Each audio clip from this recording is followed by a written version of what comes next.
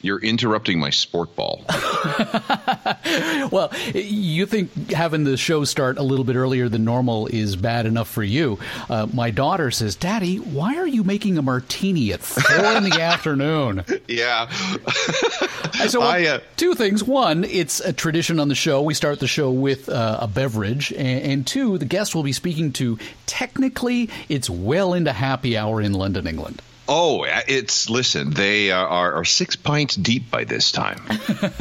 I'm saving my drink for after supper. I have a bottle of kombucha. What on earth is that? It is a fermented raw beverage. This is gingerade. It's certainly not nearly as exciting as your martini, but I plan to sit in front of the TV tonight from about 7 o'clock on, and I have a chill bottle of vodka in the freezer, and I just don't want to start too early. Yesterday I went, and we will talk about this off the air a little later on, but I had an opportunity to talk to some people who run another website. Oh, yeah. And they were trying to impress me yesterday. So we had a private lunch in a wine cellar in a restaurant in downtown Toronto, and 4 of us went through 3 bottles of wine and half a bottle of whiskey in 3.5 hours. Did you blow the 2018 Geeks and Beats budget just with that meeting? No, they were recording me and us. So, I should have told you about this. I was representing. But oh God, yeah. So I got home yesterday. They were smart. They sent me an Uber to pick me up, and then they sent an Uber to take me home. And when I came home, I says, honey, I have to lie down. And it was 10 after 4 in the afternoon. Yeah, well, that'll be me by the end of the episode. Here we go.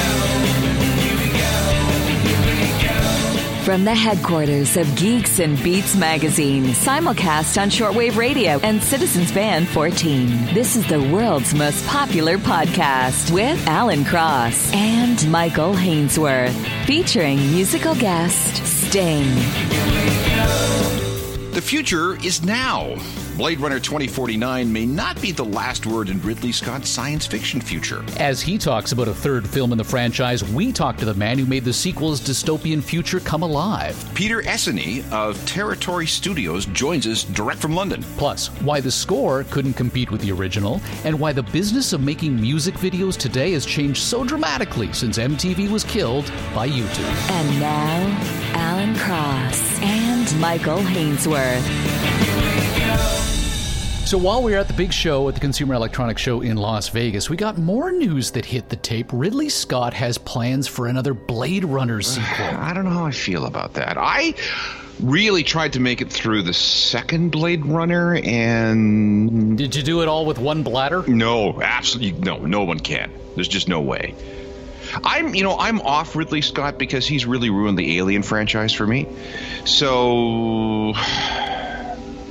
I don't know. This is a different thing. Maybe I'll be interested. DigitalSpy.com has an exclusive saying, quote, I've got another one ready to evolve. So apparently Blade Runner 2049 is not the end of the franchise. You and I talked on a recent episode about how the music of Blade Runner 2049 couldn't hold a candle to the original Vangelis, largely because Vangelis had never done anything like that before. Nobody had done anything like that before. And now everything that we learned in the original Blade Runner has been done to death in the music industry. Yeah, it has. When Vangelis did that soundtrack, synthesizers, MIDI controllers, and everything else that he used to put that soundtrack together were so new. And Vangelis, along with Giorgio Moroder and Kraftwerk and a few other people, were on the leading edge of using this new technology, which was hideously complicated and awfully, awfully expensive. So it was beyond the reach of most musicians.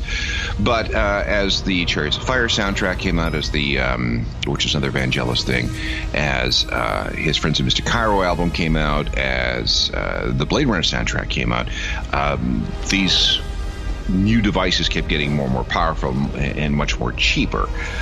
So the people who were finally able to afford them would look to, like the Blade Runner soundtrack, for example, and go, I can do that. I would like to be able to make music like that. And then Brian Eno was coming out with his ambient music at around the same time. So it's one of those moments where Vangelis came out when so many other things were happening. You just happened to be in the right place at the right time. So when they came up with Blade Runner 2049, visually as well, they had to draw on the past, but at the same time bring something new to the table as well. And while some would say that the reboot going almost 3 hours in didn't hold a candle to the original, the visuals were absolutely remarkable. And a lot of that had to do with a man named Peter Eszenyi. He joined Territory Studios in 2012. He's worked on films like He's worked on such films as Guardians of the Galaxy, The Martian, and then in 2016 became the lead creative at Territory and developed the visual style that you know as Blade Runner 2049. He joins us now from London, England. Good to have you with us. Hello, guys. How are you? Well, I'm about a martini into this conversation. Alan's holding off, but it is traditional that we have a little tipple over the course of the show. And considering it is much later where you are, it had been suggested that you might be 6 pints in by now. Yeah, there's this thing in around me called Dry January, where people don't try to drink, and I try to stick to that. So heresy. Maybe a nice bottle of non-alcoholic beer. Okay, so be it. Now, let's talk about the work that you did on 2049 first, because, as I say, you had to follow up on an original, but you also had to advance the technology without simply copying it. How did you do it? Well, when we started to work on it, the brief was very, very simple. Actually, what we got from Dunny was don't do anything like the original. Obviously, I'm a big fan of the original film. And as much as technology was a big part of the first film, screen graphics and computer graphics were not as advanced back in the day. So it was fairly easy to stay away from what was done on the first one. Plus, there was this very big cataclysmic thing that happened between the first one and the second one. So it gave us a chance to sort of like start with a clean slate and start the thinking process again. That cataclysmic thing you're talking about is that there had been the big hack attack by the replicants, which wiped out all the computer technology, and people essentially had to start over. So that gave you a clean slate? Yes. So there was this massive EMP thing that went off and basically fried all the digital technology. So all the computer databases, all the hard drives, everything that was stored digitally was lost. And that gave us an opportunity to start to explore different ways how technology could work in a world where you don't rely on the traditional digital technology that we have right now. So there are there's not a direct connection between what we have right now or what we assume the original Blade Runner film had, and the new one. So that gave us, a really great opportunity to explore certain things, like how technology could work based on biological stuff. So, we started all these lovely exploratory process with, all sorts of bacteria that emits light and all sorts of crazy stuff. Yeah, we can talk about it. I love talking about that. It offered you an opportunity to wipe out what would have perhaps been old-looking technology from the first movie, because you think about the first Alien movie, or you think about 2001, and I mean, those are visually stunning films. However, when you start looking at things like computer displays and some of the technology that they're using in the spacecraft, I mean, you're looking at something from 1968, or you're looking at something from 1979. With what you did with Blade Runner is like, okay, it's not going to be like Michael Douglas standing on the beach in Wall Street, in the original Wall Street, with that giant cell phone in his hand. I think I really loved how this sort of like very hard task to bridge these very different eras sort of like were just very easily solved. This riddle was solved with this. All right, guys, there's a clean slate and just do whatever you want to do. I really love that. That was a big moment for us because. There's always a bit of hesitation when you have to base your work on something that was done previously by geniuses back in the time. Like when we worked on Prometheus, obviously we watched Aliens and all the previous examples of technology in that world, and we had to build something upon that, something newer on top of it. But on Blade Runner, it was like, yes, just forget about what happened in the past and come up with something new. At the same time, when you look at the computer screens in any given movie, I think the displays are designed to advance a story, but the geeks in us are screaming at the screen saying, oh, it would never look like that. How do you walk that fine line between putting something on a computer screen in the near future that looks futuristic without leading to geeks like me taking shots on the internet? I think what we try to do usually when we work on these sort of films is we try to, first of all, create something that's plausible, something that's somewhat based on real factors. On the other hand, the major thing that we do with these screens is as you said, we help the director to tell her or his story, and that's the major factor in what happens on those screens. I mean, I'm going to be completely honest. On really good films, the computer screens are just there to embellish the story, to help to pad the world out, whilst on probably less well-written films, they use it as a plot device. Someone just looks on a screen, and then there's a bar, and then at the end of the bar it says you just transferred $5 million. So that's the kind of stuff that we try to get away from. We always try to design these screens to help tell the story, get the story points through, but also sort of like just create some plausible technology, maybe. I don't know. I mean, like, some of the stuff that we do is fairly,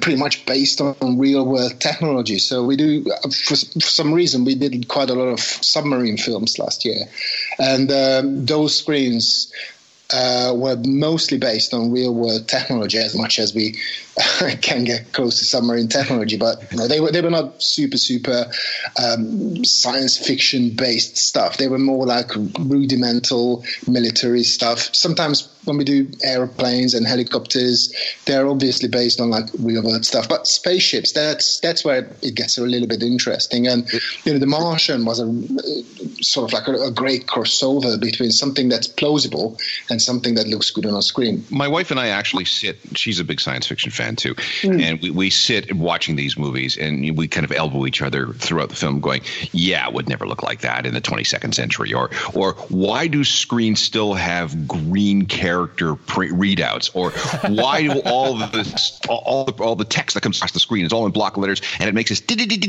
sound whenever everything is being when the text is being rendered on the screen." I'm glad that you and I are much on the same page with this one. Not that it's going to make that much difference, but I'm glad there's at least somebody who is into this sort of set design and that understands that nerds like me and Michael just cringe when we see something like that, especially if it's something that's set in the near to far future. Well, in a related note, though, you, for example, have this scene where Kay, the replicant whose job it is to hunt other replicants, is looking through a genome database, and it was interestingly described as a Rolodex, as the metaphor. My first thought was, it would never be like that in the year 2049, but it comes full circle back to your point about the EMP. Yeah, absolutely. I mean, that was the major... that was the single most important design, sort of like the factor that influenced the design the most. Because obviously, if it's a digital database, you just put in some words and search for it. But the idea was, especially with that DNA database stuff, that somewhere they have this sort of like, we imagined it as some sort of microfiche type thing that's in the basement, that's buried somewhere in the basement, and someone because it's not humanly readable. That was the whole plot point, that it's only a replicant who can sort of like read through all those base pairs and sort of like can say that, this looks very similar to that. Let's just compare these two. And the idea was that he brings up this very analog, almost like mechanical sort of like type stuff. And then he sort of like starts to scroll through that. Request. DNA records, children born 6/10/21. Looking for anomalies.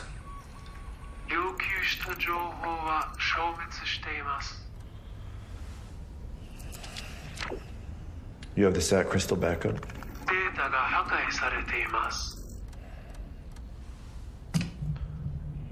Okay. Run it raw.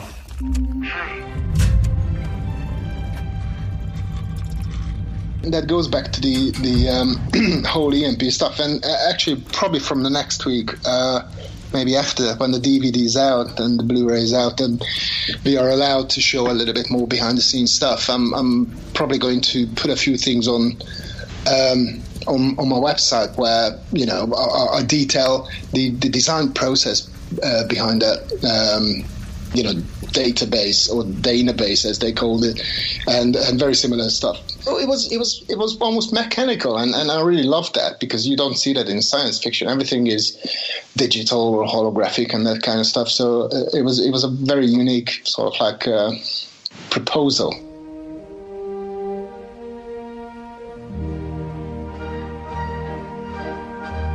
Now, let's just, for example, go back to 2001: A Space Odyssey, 1968, Stanley Kubrick, and we have Keir Delay in watching what looks like an iPad in Discovery. And we now look back on that as being very prescient, prior art for tablet computers or for phablets. Have you ever done anything in any of your films that has come true like that? Well, I really hope that the Blade Runner technology will not. Well, yeah, let's hope that one. Yeah, we'll sleep that one out. Let's get back to them in 50 years. Yeah. That being said, I mean, like some of the stuff that we came up with, I think that's quite. I'm not. It's a very interesting sort of like technology. I'll tell you one story.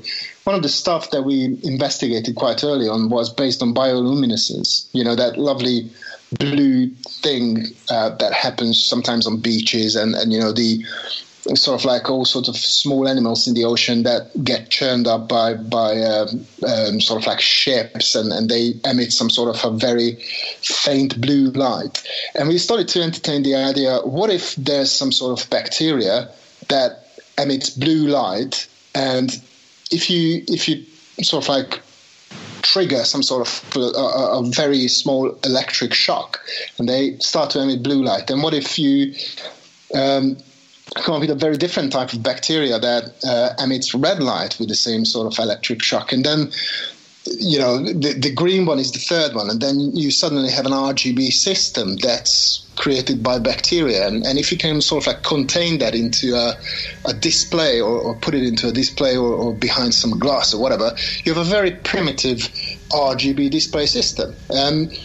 I don't know. I mean, I don't think it's biologically possible. But if someone genetically engineers some sort of bacteria that loves being shocked by very low voltage, and as a gift emits blue light, that's not that far from what's possible with that.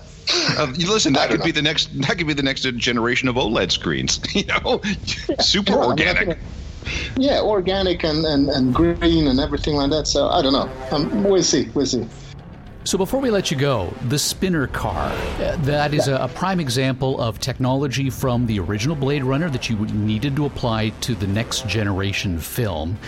How long did it take you to build that cockpit? Because with all those little displays, they all had to do something. They all had to reflect something related to the spinner car.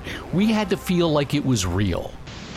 Yeah, we work with this very very good friend of ours called Paul Inglis. He was the supervising art director on the film, and Dennis Gessner, who was the production designer on the film, briefed him on how the spinners and how these sort of like screens should look like. So we started to work with Paul.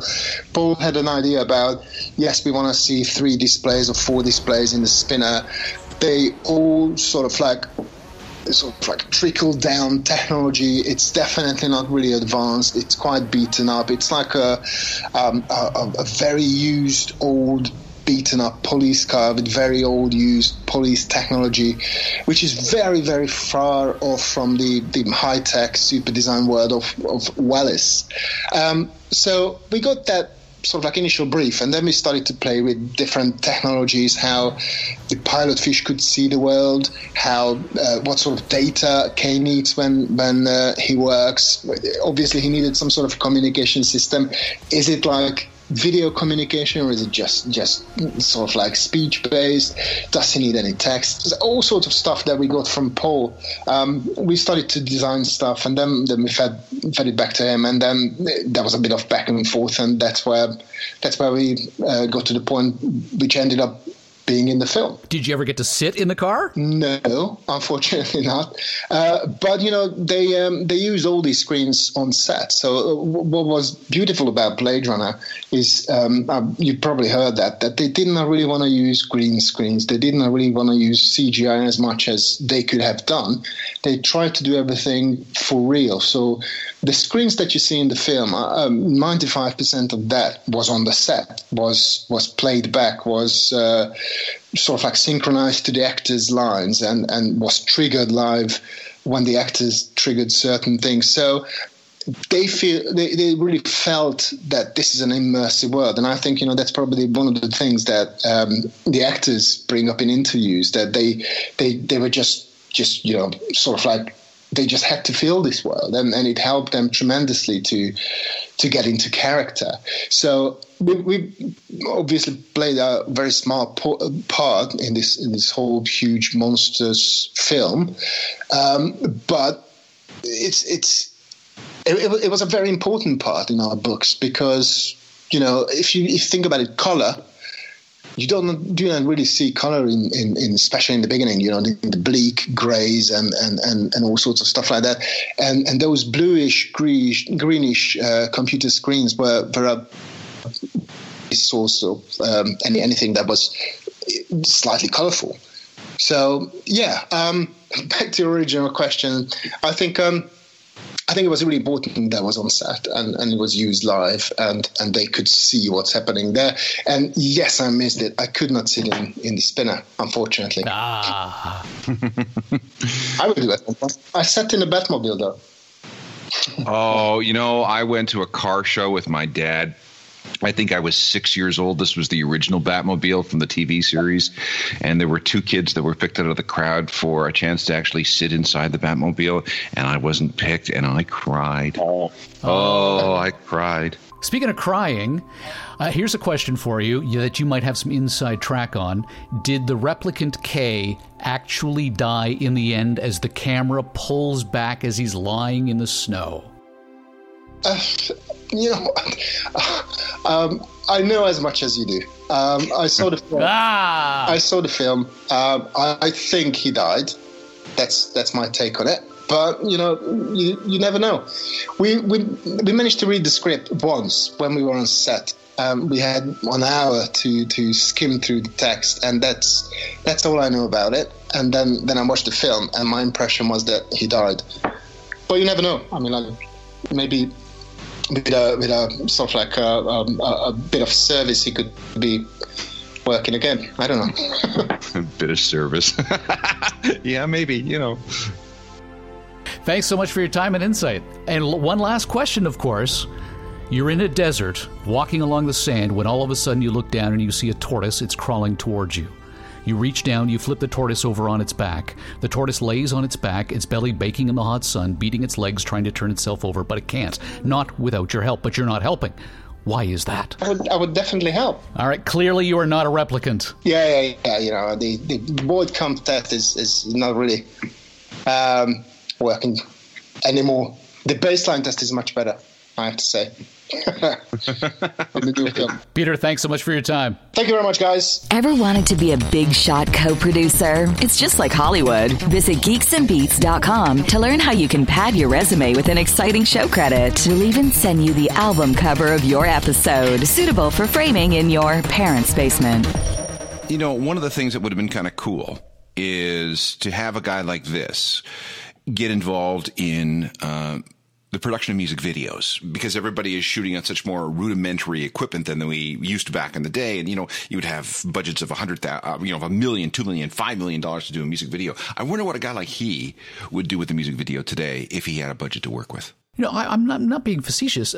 Do they even bother with music videos anymore? Yeah, you do, because unless you are on YouTube, for a lot of people, you don't exist. So the videos can be something as simple as a lyric video, which is just a static background or a barely moving background with the lyrics of the song going by. But there are other people that do the same, you know, the storyline videos, the surreal music videos. Oh, yeah, I get releases of them, of new videos every single week. And some of these, you know, we can look at, you know, Psy, for example, with Gangnam Style. I mean, that had 3 billion views. Luis Fonsi and Despacito had a couple of different videos, 4 billion views. So, yeah, there's a lot of money that can be made with these things. You just don't see them on a video channel. Over at Statista.com, they're looking at the share of the U.S. population who've used YouTube to watch music videos or listen to music as of February 2017, so basically about a year ago at this time. When you ask those aged 25 to 54 if they watched a music video in the last week, only half would say yes. 3/4 of those 12 to 24 would say absolutely. Yeah, and they do it on YouTube, on their devices. And now YouTube is in the process of aggregating all their music services into one division. And that means YouTube, YouTube Red, YouTube Music, Google Play Music, all in one office for the first time. So we'll see exactly where this leads going into 2018 and beyond. In a related note, who's the wizard who came up with YouTube Red? You don't want to be typing that into the Google search. No, you do not. As a matter of fact, that's one, somebody tricked me into doing that. And I ended up with, oh, you mean, well, why don't they just call it RedTube? Oh, I see why. Oh, okay. Excuse me for a moment. London, Bangkok, New York, Cincinnati. From the worldwide headquarters of Geeks and Beats magazine, this is a G&B News Update. Before we go any deeper into the financial wherewithal of the podcast, do we own any Bitcoin? No, we do not own any Bitcoin. And I was one of those guys who was like, Bitcoin, what's that going to be? I don't want to spend $1,000 on Bitcoin. What are we up to now? 18 grand? Something like that. I had an opportunity maybe a year and a half ago to go to, it was an introductory class, and I think it was Ethereum. I can't be bothered. Yes. Stupid crypto. It's never going to be anything. Everybody who went to this seminar got 6 full Ethereum coins, which are worth somewhere in the neighborhood of $200,000 now. Wow. By the way, I couldn't be bothered. We probably should have bought some Bitcoin because Wifey did the breakdown of the Las Vegas trip expenses. Oh, he just held up a huge spreadsheet with a lot of numbers on it. Grand total, $4,390.77. Granted, now that's 2 of you. That's 2 of you. No. She broke it down on a per-person basis. Granted, yes, we shared a hotel room and we shared a cab and all that kind of stuff. But it's $4,390.77. Granted, that does include the sexy show that we took in, the Cirque du Soleil. So if you want to subtract $89.34 from that figure for us to go to the big Consumer Electronics Show next year, we're going to have to drum up a little more business than we already have. Oh, my God. Yeah. See, now that you wave that in front of me, I'm glad I didn't go, because that would have been disastrous on the budget at this end. By the way, Ethereum, $1,400 a coin, so no, it wasn't $200,000. Oh, what a crash. Yeah, I know. Yeah, tell me about it. We want to thank, of course, you as the listener who's been supporting the big show as a member of the World's Worst Intern program. You join the World's Worst Intern program by going to Geeks and Beats and clicking the support the show link. You give us $1 per episode. Don't do any actual work as an intern on the show, and we just say thank you very much for that. But we also want to thank Fabian Skioskiza, who was our Big Shot co-producer last week, and whose name I completely butchered. You did well, just that. Did you just get it right? No, I totally got it wrong again. Because he messaged me saying he just got back from holiday in the wonderful land of Cuba to only hear my last name butchered on the New Year episode, though it is quite common unless you speak da Italiana, as he wrote it. So he says, so phonetically it's actually pronounced Shosha. So Skia and Shosha couldn't be further from reality. Okay, well. He used to be a roadie back in the day for a band called Tebelo Zero. Does that name ring a bell at all? Spell it up for me. Tebbelowzero. Owzero.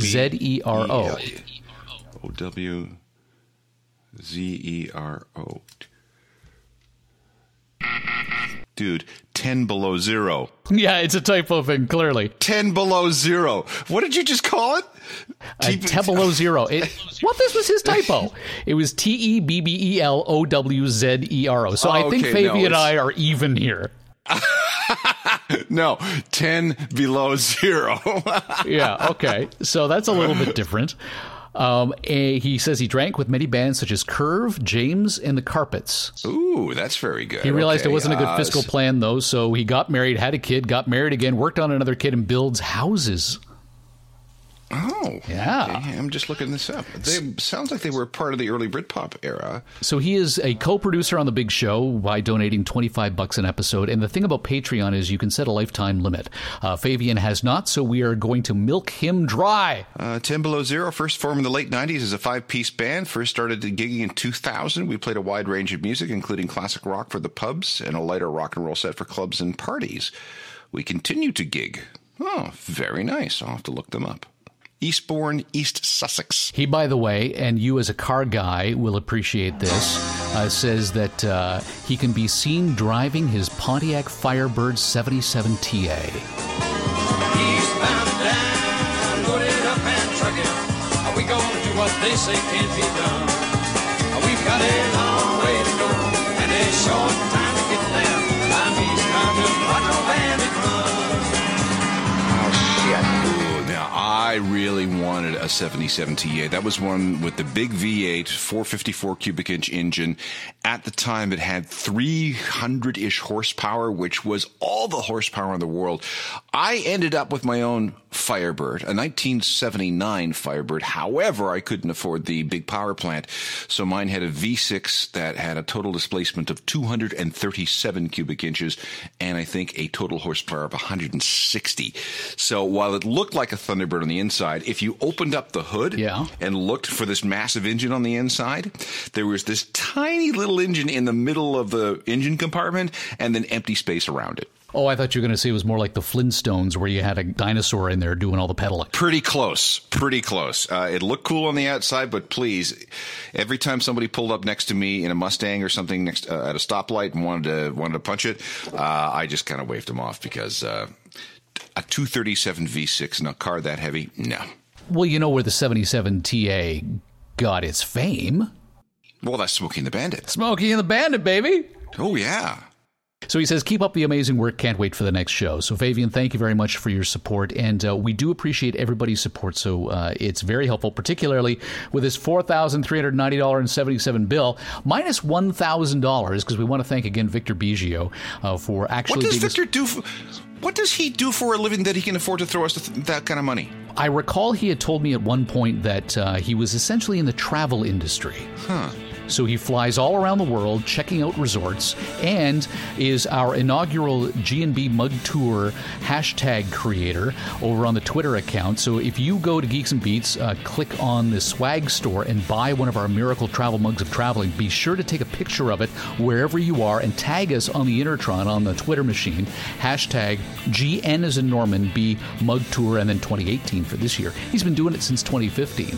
So he's flying all around the world, which, by the way, we haven't gotten a single new intern since the start of the year. Really? Well, maybe they're still... the college strike really screwed things up here in Ontario, so maybe that's a problem. But we have interns, we have producers, we have... What are the levels of contributions we have? I don't even know. I should know this. You could either be a $1 plus, because it could be more than $1 intern, or you can be a $25 co-producer, and we'll put your name on the album art so that you can print it off, frame it, and hang it in your parents' basement. Okay, I don't like the word sponsor. We have to find something a little bit better. All right, you work on it. I will. Catch all new episodes of Geeks and Beats Wednesdays on iTunes. And watch for Geeks and Beats magazine on a newsstand near you. To be part of next week's show, call area code 323-319-NERD. Follow the stories on Twitter or Facebook. And get your dose of Geeks and Beats anytime at geeksandbeats.com. Alrighty. Headlines are up. Well, I have a note from you to Peter, but... And then there's a separate one in a different area. Oh, in a different way. Hang on, let me just close this one then. Here, do you want me to just text it to you? No, hang on. I'll go here. There you go. Close that window. Oh, there we go. Okay, here we are. All right. Oh, fine. You give me the pronunciation. Eszenyi. Eszenyi. Eszenyi. Okay. Yep. Okay. Here we go. The Geeks and Beats podcast would like to thank the National Science Foundation.